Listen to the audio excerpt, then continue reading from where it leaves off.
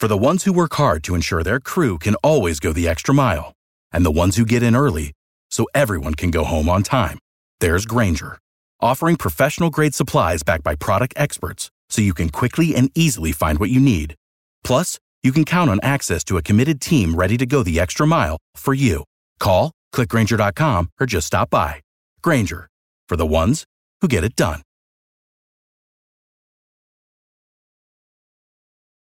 What's going on, Bird Gang? This is Darren Sproles here.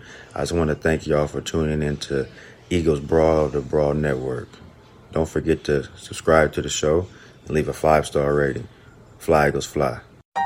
This is a Brawl Network production. You're listening to the Eagles Brawl Podcast. E-A-G-L-E-S Eagles! Here to take you on the road to victory. It's Connor Miles, Ed Cross, Johnny Page, and Tyler Steege.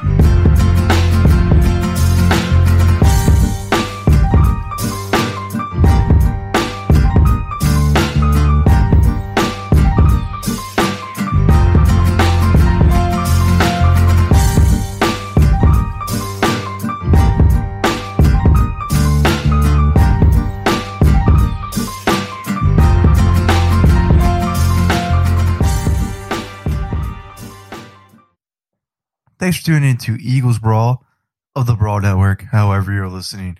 iHeartRadio, Spotify, Apple Podcasts, Google Podcasts, Stitcher, or wherever you get the podcast. We greatly appreciate it.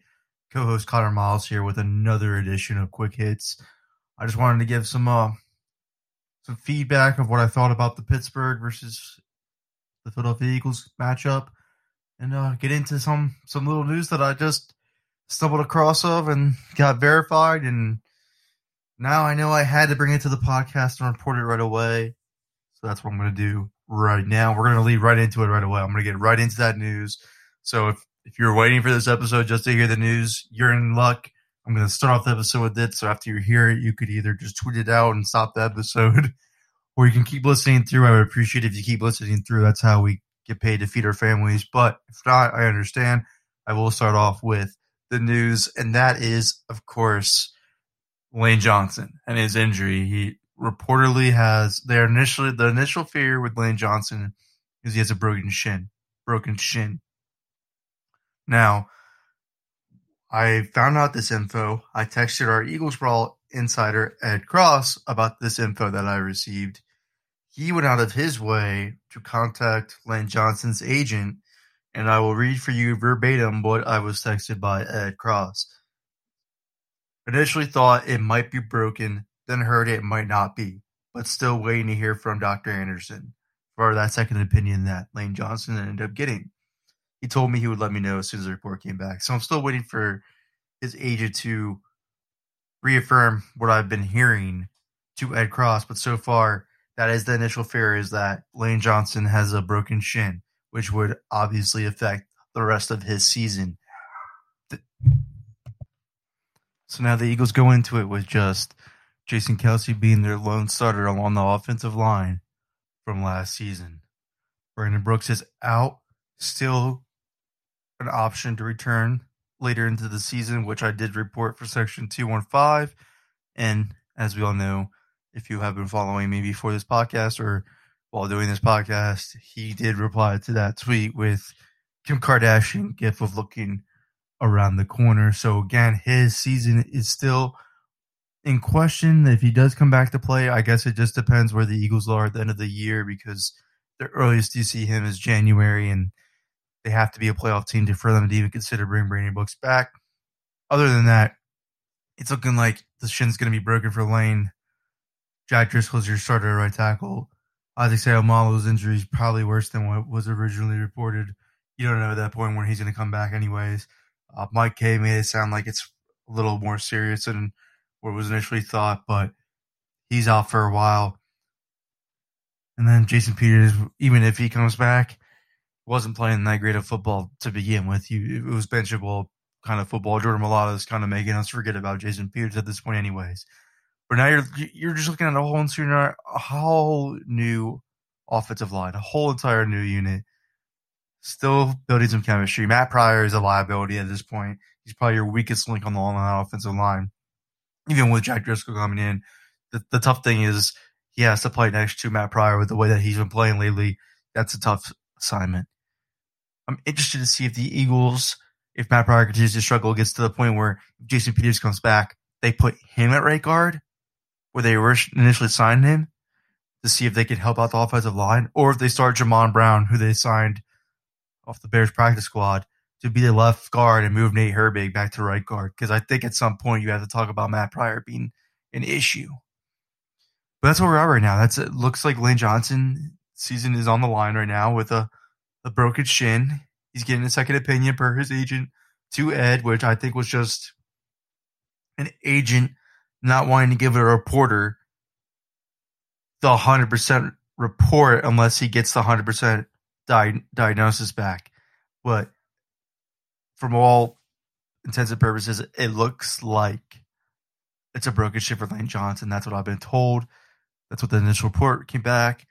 They're getting a second opinion from Dr. Anderson. They're waiting for the results of the second opinion.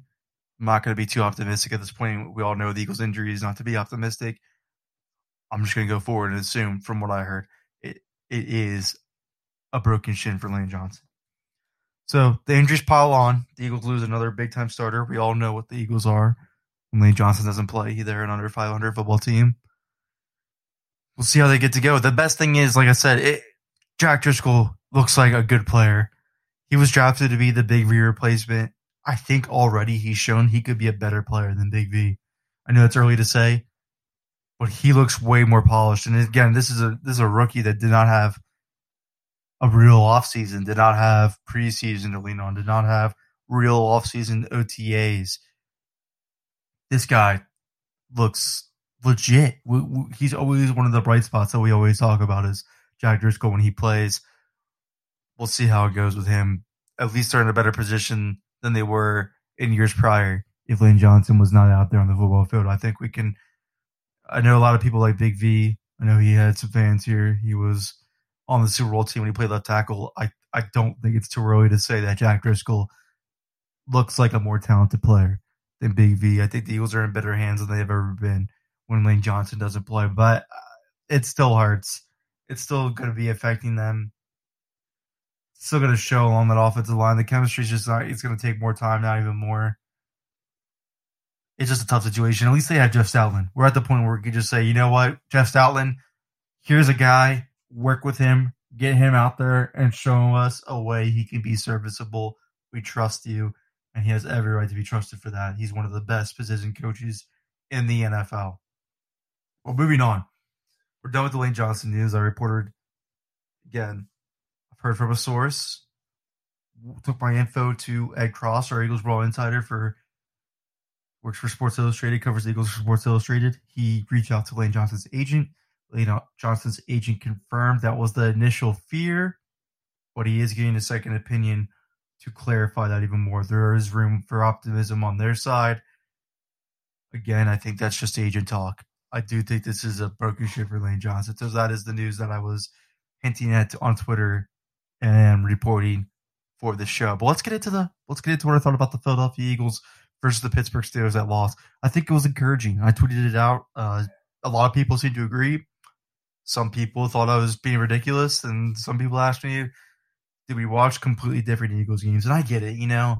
When that defense, that bend and don't break defense, when it breaks, when it bends and it breaks, folks. It looks bad. And I don't know if Jim Schwartz knows what to do in that situations when it does break. I mean, Ben Roethlisberger did audible into that touchdown pass at the end to Chase Claypool, but it was you could have done that. If you're listening to this show right now, and you were in the Pittsburgh Steelers huddle and you're behind center, you're snapping the ball with a shotgun, and you see Nate Gary line up on Chase Claypool with the safety looking like he's completely confused, who's supposed to be the safety hill that Nate Gary clearly expected to have, you're going to target Chase Claypool, especially when he's so hot going into this game. That was his fourth touchdown. Now, my issue is Nate Gary didn't even bump him, though. Nate Gary expected the safety hill to be there. You can obviously tell with the way he reacted, but I mean, you have to at least bump the guy, make some kind of contact with the guy to jam him and slow him up. He didn't. He just moved aside like a revolving door. Once again, Nate Gary looks awful. Shocker. But when this, like I said, when this bend and don't break defense, that mentality, when it breaks, awful.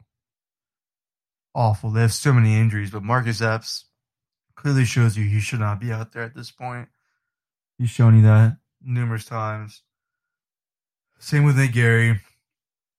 I don't know why they can't play Clayvon Wallace. I don't know why Sean Brownlee's relegated to 4 snaps a game when he started the game off in the red zone with great run recognition. Alex Singleton already looks like your best tackling linebacker. Just let these guys play. I don't know what the point is. Clayvon Wallace, the more experience you get him on the field, the better results could be long term. This might have to be your long term option at safety. You don't know. I would prefer you try to figure out the answer to that.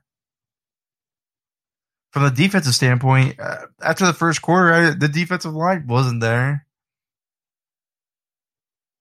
These last 2 games, when they have 13 sacks and 33 quarterback hits before going into the Sunday matchup, Jim Schwartz was starting to get some praise. He was starting to get something. Maybe it's not Jim Schwartz's fault. Maybe some people are wrong. No, it is. It is. There's a common problem here, and it is Jim Schwartz.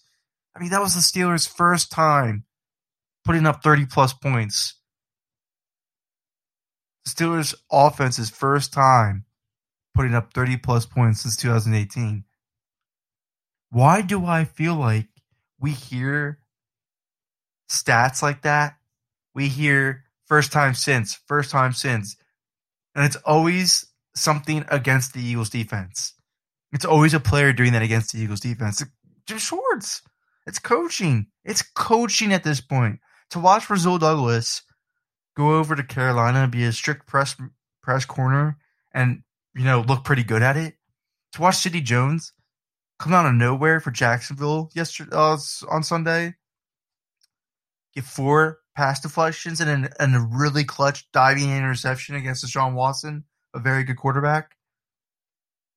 And just to realize that the Eagles are forced to put Jalen Mills back at corner because of the lack of quarterback depth they have.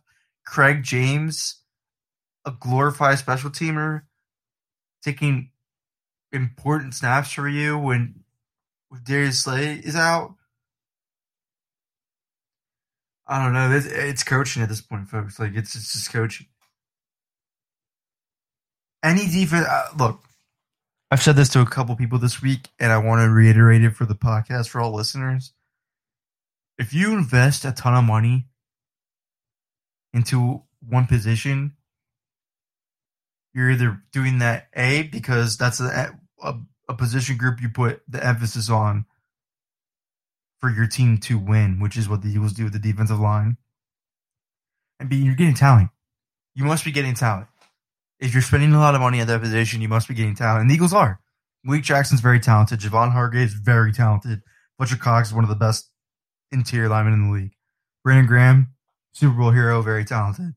Josh Sweat looks like he's very young and talented. Derek Barnett shows some promise sometimes, You get the good and the bad with him. He looks like an average player no matter what. But, again, has some talent. Jim Schwartz being the defensive coordinator for this team does not affect the defensive line's talent. It does not affect what the defensive line will do going forward without him. They will be just fine. They will produce. There's too much talent there. There's too much resources spent there. There's too much long-term contracts there. Jim Schwartz has not made that defensive line. That was just a group that they put the emphasis on when they hired him. It will continue to thrive when he leaves. They basically hired Jim Schwartz because he came in here saying that he wanted to do exactly what Jim Johnson did with Andy. Not exactly what Jim Johnson did. Let me rephrase that. They wanted to do the wide 9, put a ton of money and draft picks into a defensive line and make it work. And it won a Super Bowl. I mean, it did.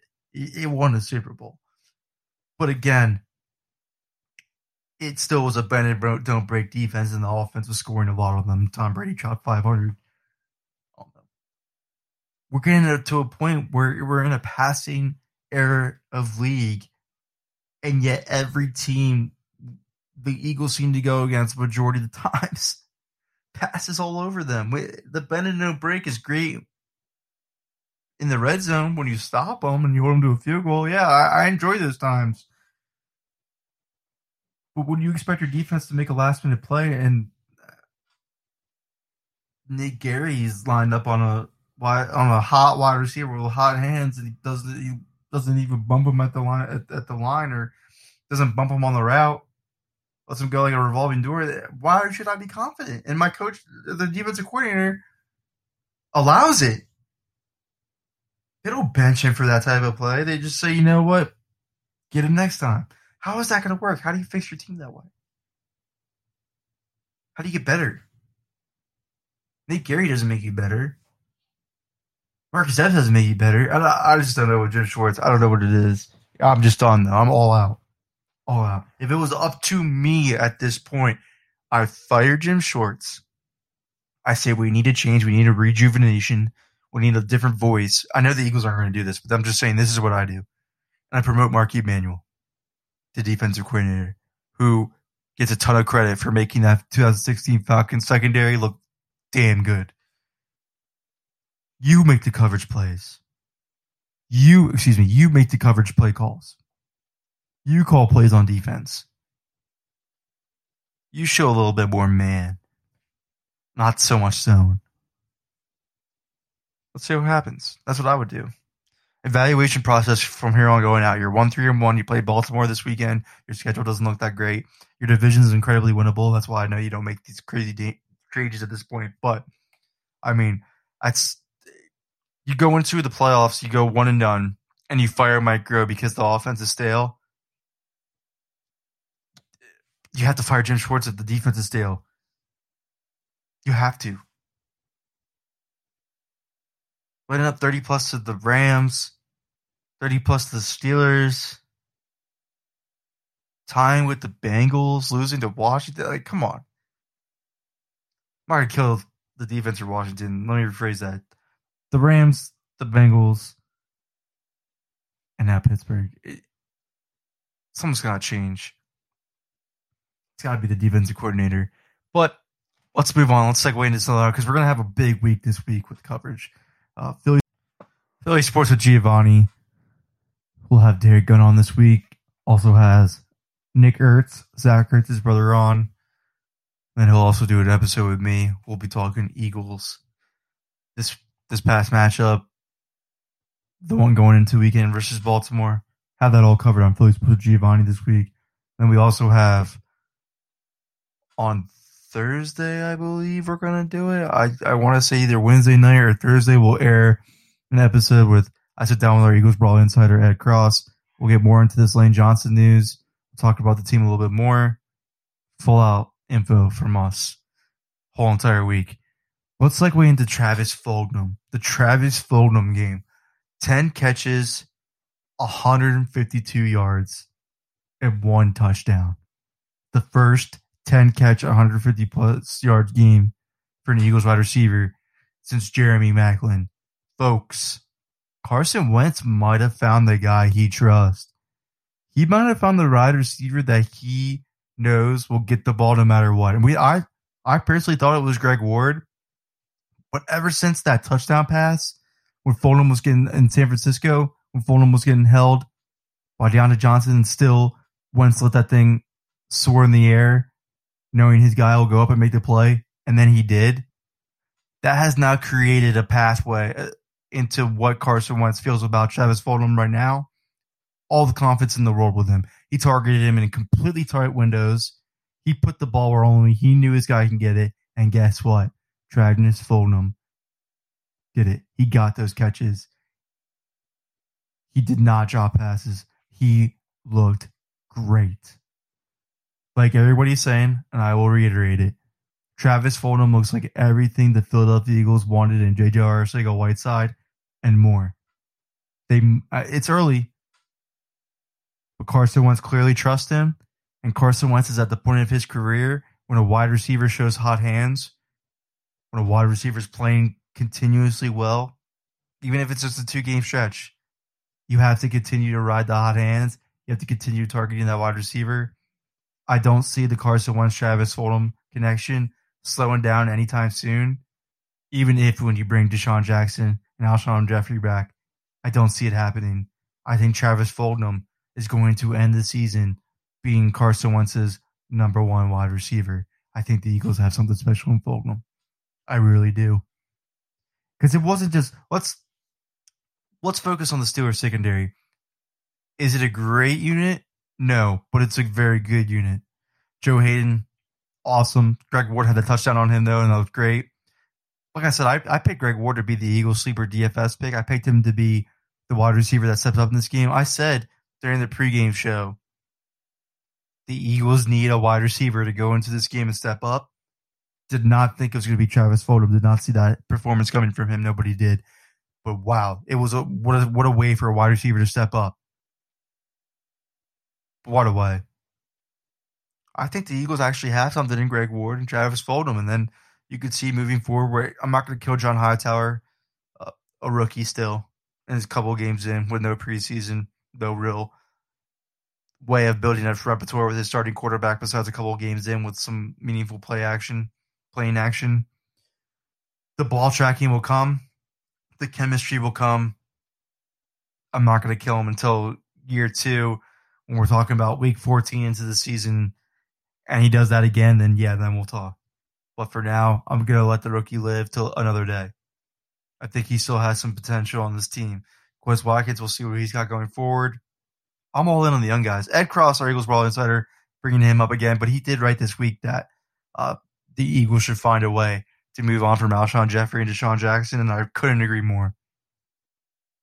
I don't think those guys have a future with the team at all. I mean, Alshon's missing the game because of an illness, non-COVID related. I don't know what the regulations are for if a reported illness happens during these COVID periods, if you could even go anywhere near the team or not. So I don't know if I should properly kill him for it. But I mean, dude, you're trying to win back this organization and the way that they feel about you. You're trying to play for your next team, establish a market so your next team comes out and gets you, if or when, because I believe it's going to be when, the Eagles move on. And then just for Deshaun, I mean, I come to expect it at this point. Yes, he's still fast, but his body can't hold up a whole entire NFL season. I don't even know if it can hold up more than 5 games at this point. So instead of focusing on household name guys that really are the has-beens, why don't I start trying to focus on the guys that I don't have a full picture of, I don't have a clear picture of, I don't know what their potential is, but hey, they're young, and for a wide receiver corps that doesn't have any long-term answers really on it right now, or any clear long-term answers on it right now, let me try and see if they can provide me the answers by giving them more playing time, giving them more game action, and not let some veterans on this team that have a really short window, a 1-year period of being with the team, eat into that. I'm not going to let them delay their growth, their development. That makes no sense. You're 1-3-1 going against the Baltimore team that's really good in Sunday. Yes, your division's winnable, but what has Deshaun Jackson showed you at this point to make you think that he's going to be a major factor helping you win it going forward? Alshon Jeffrey's made of glass and coming back from a serious Lisfranc injury at the age of 30. And he's a big physical wide receiver that needs his balance, that needs his footing. Why would I be relying on him at this point? Travis Fulgham looks great. Keep riding that train. Keep riding that hot streak. Greg Ward shows you that he has some sort of reliability. His route running improves every single game. See if he can even if it's just wide receiver 4, that's still a role on this team. That's still depth that always gets questioned on this team. See if he can continue to get better and carve out a role. See what Quez Watkins can give you. See what John Hightower does with more time adjusting to the game. Alshon Jeffrey and Deshaun Jackson, J.J. Whiteside at this point, investing any more time in them is just delaying the inevitable and hindering any progress you can make with Carson Wentz and these younger guys with potential. That's just at the point where I'm at. Simple as that. Also thought Carson looked great. I honestly, truly did. Now, clearly him and Zach Ertz are not on the same page. I think Zach Ertz is incredibly frustrated. Everybody's focused on the contract. Enough of the contract.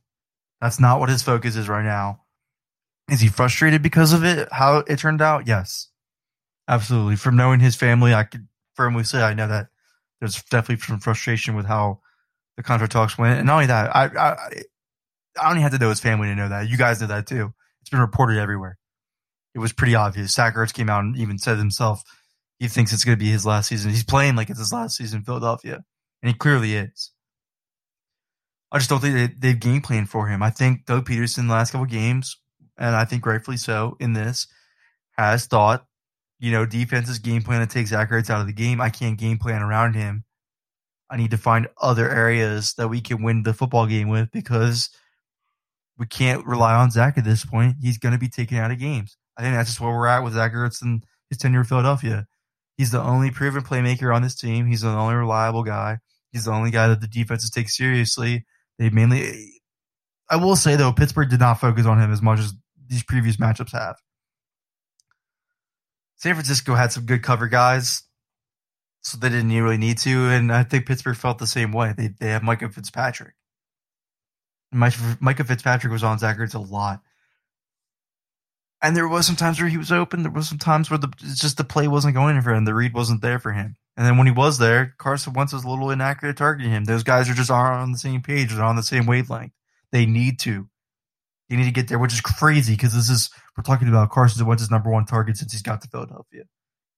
And they look like they're not on the same target. They're on the same page at all. So it's crazy. I just think it's the writing's on the wall for Zach Ertz in Philadelphia, I think. Even with Dallas Goedert's injury, next year they go into it. I mean, from all feelings I get from both sides and investigated and pushing and asking questions, it just seems like it's over. And it seems like the team is playing like it's over with Zach Ertz. That's all I can say on that at this point. That's my feelings on it. I know every Twitter goes on it. I fully appreciate Zach Ertz. Without him, there's no Lombardi in Philadelphia. Best tight end in franchise history. Don't care what anybody says. Would have broken the reset. I mean, he still can, but I'm not sure it's going to happen at this point. But was in position to be the Eagles' all-time leading receptions leader.